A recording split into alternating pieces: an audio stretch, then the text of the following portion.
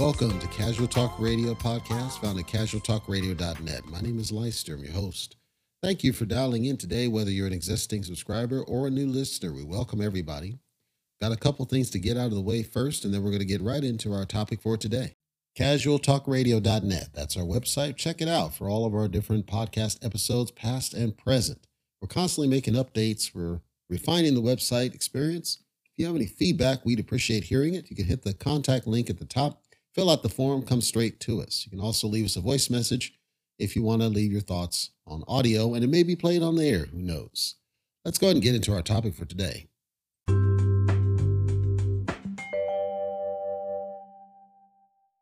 So believe it or not, I'm excited for a change to do this episode because a topic came up that I was extremely interested to discuss, and I'm going to share it. First, I'm going to give a personal update because I think it's important to keep you in the loop about what's happening here at casualtalkradio.net. By the way, my name is Leister. Welcome if you're new. Welcome back, and thank you if you're not. Here's the personal update. So the game plan now, I'm in a hotel. And if you're new, you don't know why I'm in a hotel. I'll get to that in a second. I'm in a hotel this week through Thursday, I think. Thursday. Tomorrow, I have to pick up a van. The van, I'm going to bring it here and use it to load the remainder of the stuff that I still have here so that I can get ready for this drive that I've got to do to a different place. So that's what's on deck now, number one. The reason I'm in a hotel, for when you're new, I have an unwanted guest in the master. It's a rat, a really large rat. Now, there was a different rat, and I'm almost confident. I can't fully prove it because I didn't have a camera at the time I first saw this one. I think that there were two rats, but I can't prove this because I'm pretty sure the one I saw had to be like 2 feet freaking long. The tail was long. The body was pretty massive. But this one that I've seen recently, he's nowhere close to that. He's got to be like maybe a foot and a half, tiny. He's not crazy. He's not mouse size, but he's not what I saw before with the tail. So now I'm wondering, was I going nuts with the first one, or was it like a mother about to give birth? Well, if it's a mother, I've only seen the one rat otherwise. And I know it's the one because what happened is I had some, you put stuff underneath the door jamb to keep him getting out. He chewed through this when I was away, and he ran through this hallway that I've got to another adjacent room. Now, the weird thing about that room, it's completely empty, but I have a camera trained at some of the windows, and it walked by the camera. So I'm like, wait a minute, how the heck did he get in that room? Because it's like completely across the other side of the house. And I knew this guy was in this other place. So seeing that happen, and then he apparently dashed back into the master after this. I don't know why he did that because he got free. Now I'm wondering, okay, he's not trying to get out. He's clearly not trying to get food because he never went into the kitchen. He never went anywhere where there's any semblance of food. He just wants to stay in the master. And I'm like, okay, I don't even know what to think now. But all right, I have a new not trap, but like it's a setup. Basically, it's one of those floor mats for your office chair. I have a spare one, and it's hard plastic. And I have that set up to where you can't get out through the door at all because he can't chew through that. Then I had some traps. His tail got caught in one, and he was dragging it across the floor, and I saw him on the camera that I had set up now. Hilarious. I get home. I check it, and he's hiding underneath the dresser with the trap hanging out. And I'm thinking, okay, I got you because your tail's trapped. I try to grab it, and he slips out of the trap. I'm like, okay, so the trap didn't work, and this is the second time he's tripped that trap, and for whatever reason, it never caught him. And then he was able to get out through chewing, so I'm like, okay, now you're really getting on my nerves. But I know it's the same one because the size is the same. I see it on the camera.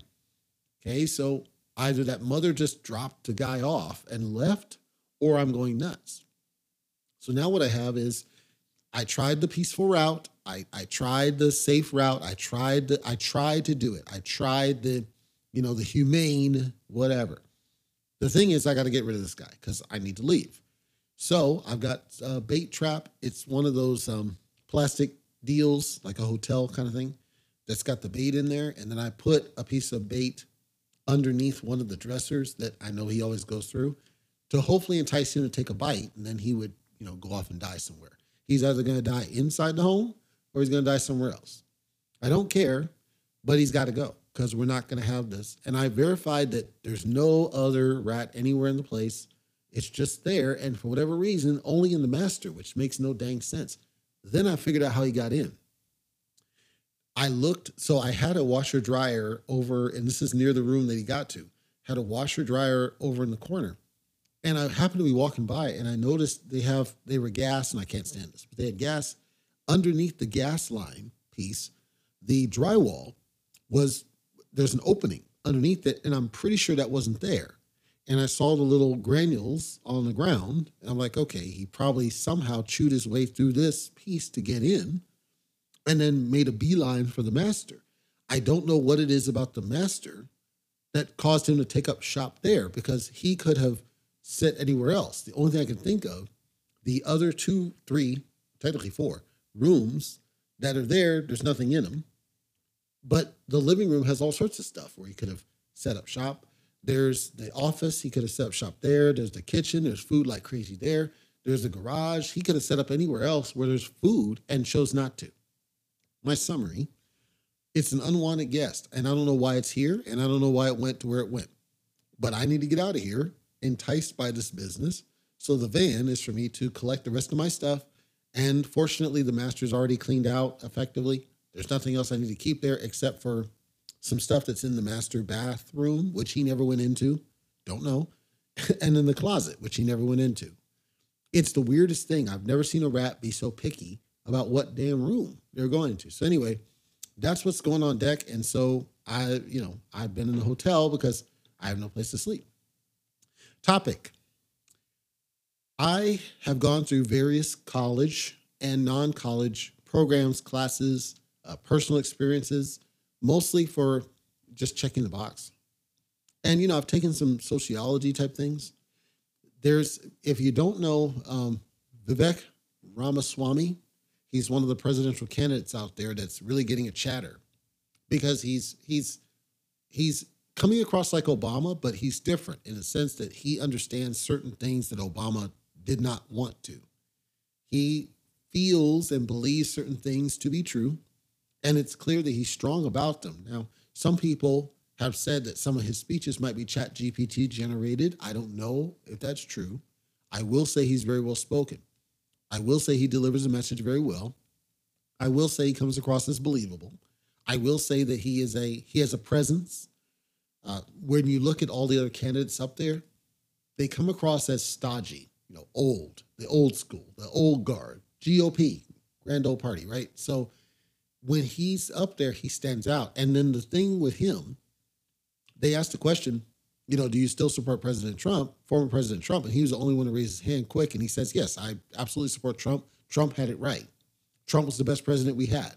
He openly said this. He wasn't afraid of, some of the other ones, back at the time, they would say, yeah, Trump is the one we want, and Trump's saving us, and Trump's doing this. And then after the whole January 6th and everything, they all turned on him. Why? Because they were out for themselves. He comes in and he's like, no, all this is garbage. He was the best president we had, and this is what we should have. And because you know what he's doing. He's setting himself up, if he doesn't win, to be the vice president, be chosen the vice president. Because Mike Pence, the story on this, if you didn't know, when Donald Trump, when the election happened and everything else, and Joe Biden didn't even campaign, and yet all of the other Democrat candidates backed down and gave it to Joe Biden, even though he hadn't campaigned. All of a sudden, we get the whole voting and elections, and everything's kind of sketchy because numbers are shifting, and they go for like days and weeks and everything, and nothing makes any sense. And then apparently they call it for Joe Biden, and they're saying, nope, it's Joe, and Trump says, no, it's they stole it, they robbed it. And then what's supposed to happen, and this is enshrined in our rules, what's supposed to happen is the vice president is ultimately one who certifies all of these different election results. And they say, we certified it and we accept what has happened and we'll go forward. There is, or was, the ability for the vice president to refuse to certify. Mike Pence was out there and he refused to answer the question whether he would or not. And then on the day, he refused to do it and said he was advised he didn't have the right to do it. Okay. After this all happened and Trump saying, you know what, he's a traitor, he did all this. After this, and this was like I want to say last year sometime, Nancy Pelosi and others pushed to get the laws changed to where basically turning it into symbolic, that it's only symbolic for the vice president to read the certified election results, and the vice president doesn't have the right to do anything with it, which Trump came out recently and said that was an affirmation that he did have the right to overturn the results if he wanted to. He had the power. He was the only one. He had the power to block what happened, and he got bad advice. This is Trump speaking. So them passing a law saying that you can't is an affirmation that he could have. Okay, so then Ramaswamy's coming in now with Trump dealing with all the absolute nonsense stuff that he's dealing with. Ramaswamy comes in and he's saying all the right things.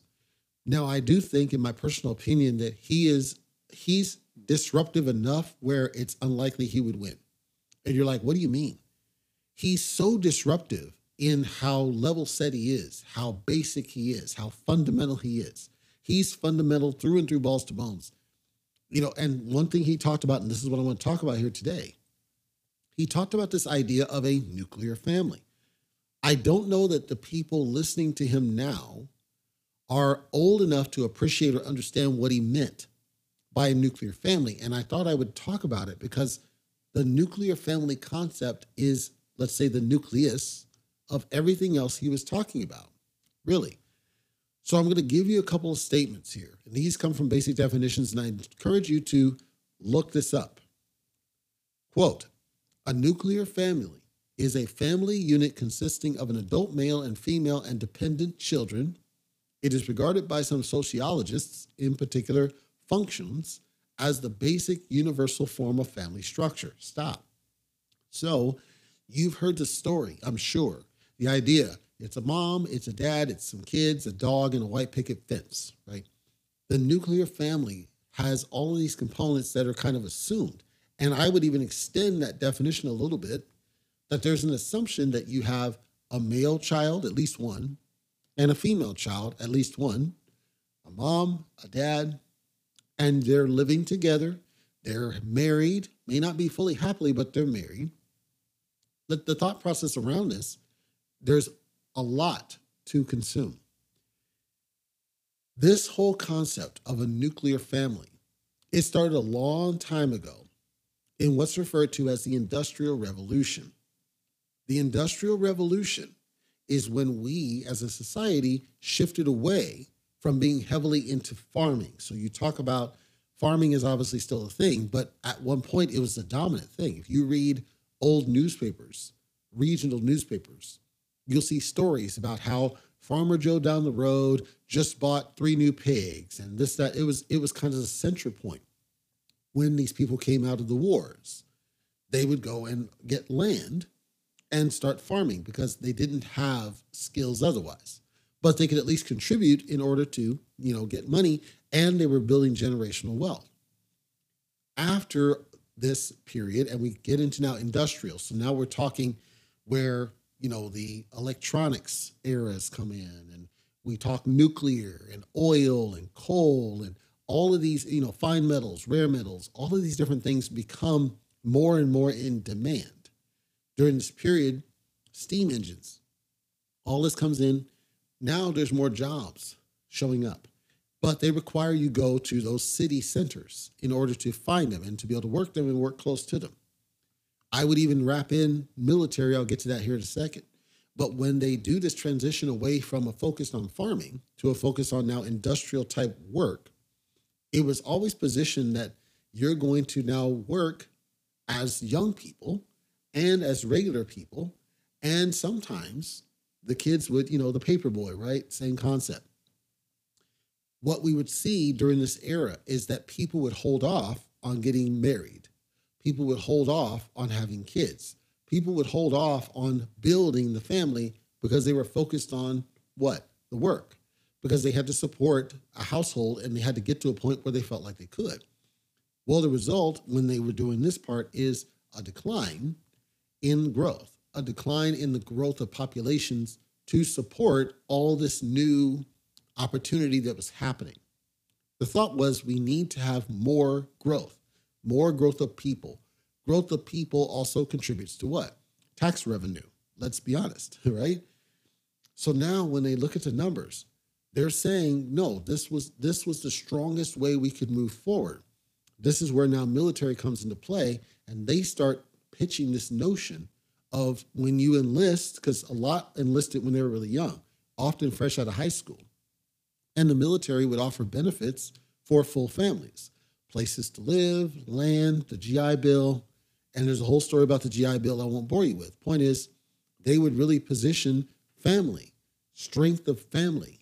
The churches would position strength of family. You started hearing more of this messaging around the strength of family. When we got to a world where, the breadwinner, the male breadwinner goes off to work, and now we have mom and she has the children to take care of at the home, and she's, homemaker or whatnot becomes a trade.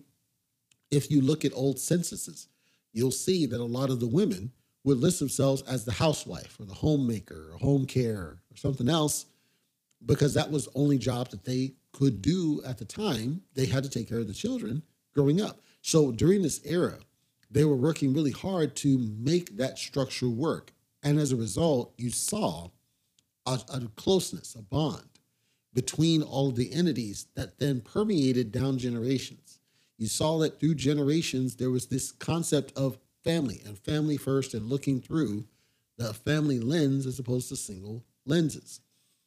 Later, we start seeing an increase in capitalist society and mentalities. In capitalism, it's always been focused and fixated on the idea that property is common, right? Common law, you've heard, I'm sure, property is common. If you're in a marriage, the property is owned by the family. It's owned by basically that estate, quote unquote.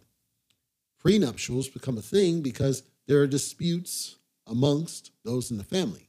But by default, property was consumed as a family. A house is lived in by a family and so on. And so it's collectively owned. Now, fast forward and we get into inheritances. So now we talk about people are passing down wealth, passing down land. This then creates a new cultural thought process. When, let's say, J.D. Rockefeller, or somebody else, Warren Buffett, whoever, there becomes a desire to embrace family as a continuation of a legacy that was inherited as part of a family, nuclear family, that was created at some point in the past, right? You have Donald Trump is a great example, right? You have family ties way above you and the desires to continue the lineage, continue the family line, continue the legacy all the way down, and then encourage the kids underneath you to find somebody special and be wed. In the very much olden days, this took the form of what? Arranged marriages. It took the form of we need to kind of force the issue. Obviously, in the United States, that would never fly in the modern era, but that was common. And so now, as time has passed and we start seeing more of a shift away from the so-called nuclear family, people are struggling more than we expected. Women who are single and not in a nuclear family have a harder time in multiple ways. They have a harder time in the job place. They have a harder time getting equality on salary, harder time being equally treated in sports, harder time being equally treated when they're shopping. They just have it harder all the way around. When they have a child and they're a single parent, it's even harder because now you have to care for two mouths and somehow make it work with single income. If you're a father, a single father, so just male side, not with the female in there, single father, you have to deal with the discrimination. You have to deal with the perception of failure. The perception of failure is, well, why are you a single father? How is it that you have a kid and you didn't marry that woman that you had a child with? The perception is that you must have done something wrong. On the woman's side, it's similar, but not the same. On the woman's side, it's you must be some kind of a whore or a mistress or something else, shady or sketchy. On the male side, it's just that you're garbage. You're a gigolo, a playboy. In some cases, limited cases, you get respect if you're taking care of the child that you reared, but not always. It's always kind of expected that you're going to be a couple taking care of children together. Your peers and family may judge you as a part of this. Bottom line, though, the nuclear family is perceived as the best way to ensure a strong society. Statistically, they've looked and they said When you don't have a nuclear family, it's harder to maintain the mental and emotional health of the children because they are raised best when you have a healthy family household, even if it's not by blood.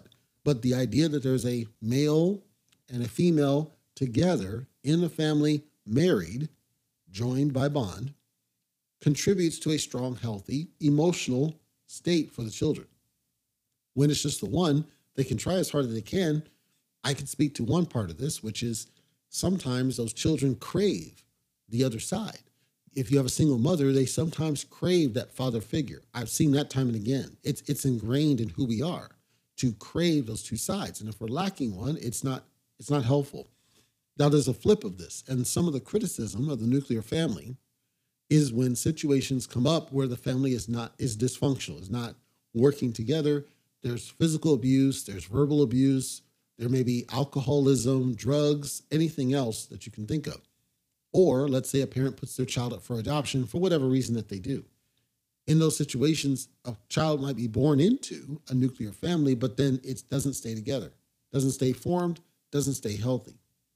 That may cause just as much, if not more harm than not having that at all. Also, that's leaning on this is the idea of same-sex marriage. I believe it's Elton John, and there's a couple of others, but Elton John comes to mind immediately, where they're, a gay couple, and then they adopt children because they want to have kind of the semblance of a nuclear family. But for the child, the perception isn't the same because you don't have the mother in that regard, or if it's two women, you don't have the father figure that we're coded to desire. And so how does that influence the child as they grow up? Does the child grow up seeking those things? I close this whole spiel by sharing a message that I saw on social media about children, very young children, who were encouraged because they were feeling gender dysphoria for whatever reason that they did, and were on the verge of suicide, and were encouraged to go undergo this transformation of their bodies, which I refer to as mutilation. I would want people to consider, as those listening, I would want you to consider, if you think of the nuclear family as a bad thing, consider why. Consider why it makes you feel that way. What is it about the nuclear family that bothers you? I'd love to hear from you. CasualTalkRadio.net, hit the contact form. If you think the nuclear family is great or good or positive, I also want to hear from you. I'd like to hear thoughts because the concept of a nuclear family is compelling. As again, assuming that it lasts and that it maintains and persists, and that's a hard thing. It's a job. It's a job in of itself, and not every man, woman, and child can pull it off. It takes a perfect storm. I would argue it takes a neighborhood to help raise children.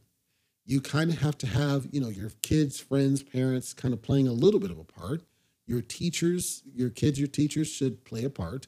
I mean, there's all these different aspects that play a part in the wealth and well-being overall of that nuclear family. The last bit on that around the neighbor, I think we're at a society now that is disconnected, afraid to talk to each other. We're no longer as communal as we once were. And that may harm the potential for making this a success. Because if you don't have that bond and you're not able to maintain that bond, communication, talking on the phone, and then sharing physical space, you're not going to be able to make a nuclear family work. If any of this bothers you, I do apologize for it bothering you, but these are things to think about. Because when you hear Ramaswamy talk about the nuclear family, and he is so positive in praise about it, it's because of what he's seen and what he's heard and what he knows. And that is, at one point, the nuclear family was a very strong contributor to a strong society, and that can only help everybody involved. That's all we've got here today on Casual Talk Radio, Gentleman's World. Hopefully it's been informational, educational, and helpful for you. We upload every Monday and Wednesday, so we'll be back for our next episode. Whether you're a subscriber or not, we appreciate you for dialing in today. We know you got choices. We will be turning back on our guest cadence. We are doing the screening process. That's coming very soon. Keep up to date with what we're doing at casualtalkradio.net. You can also subscribe at the bottom to get alerts whenever there's a new episode posted, or you can add it to your platform of choice. For now, take care, and I will see you on our next upload.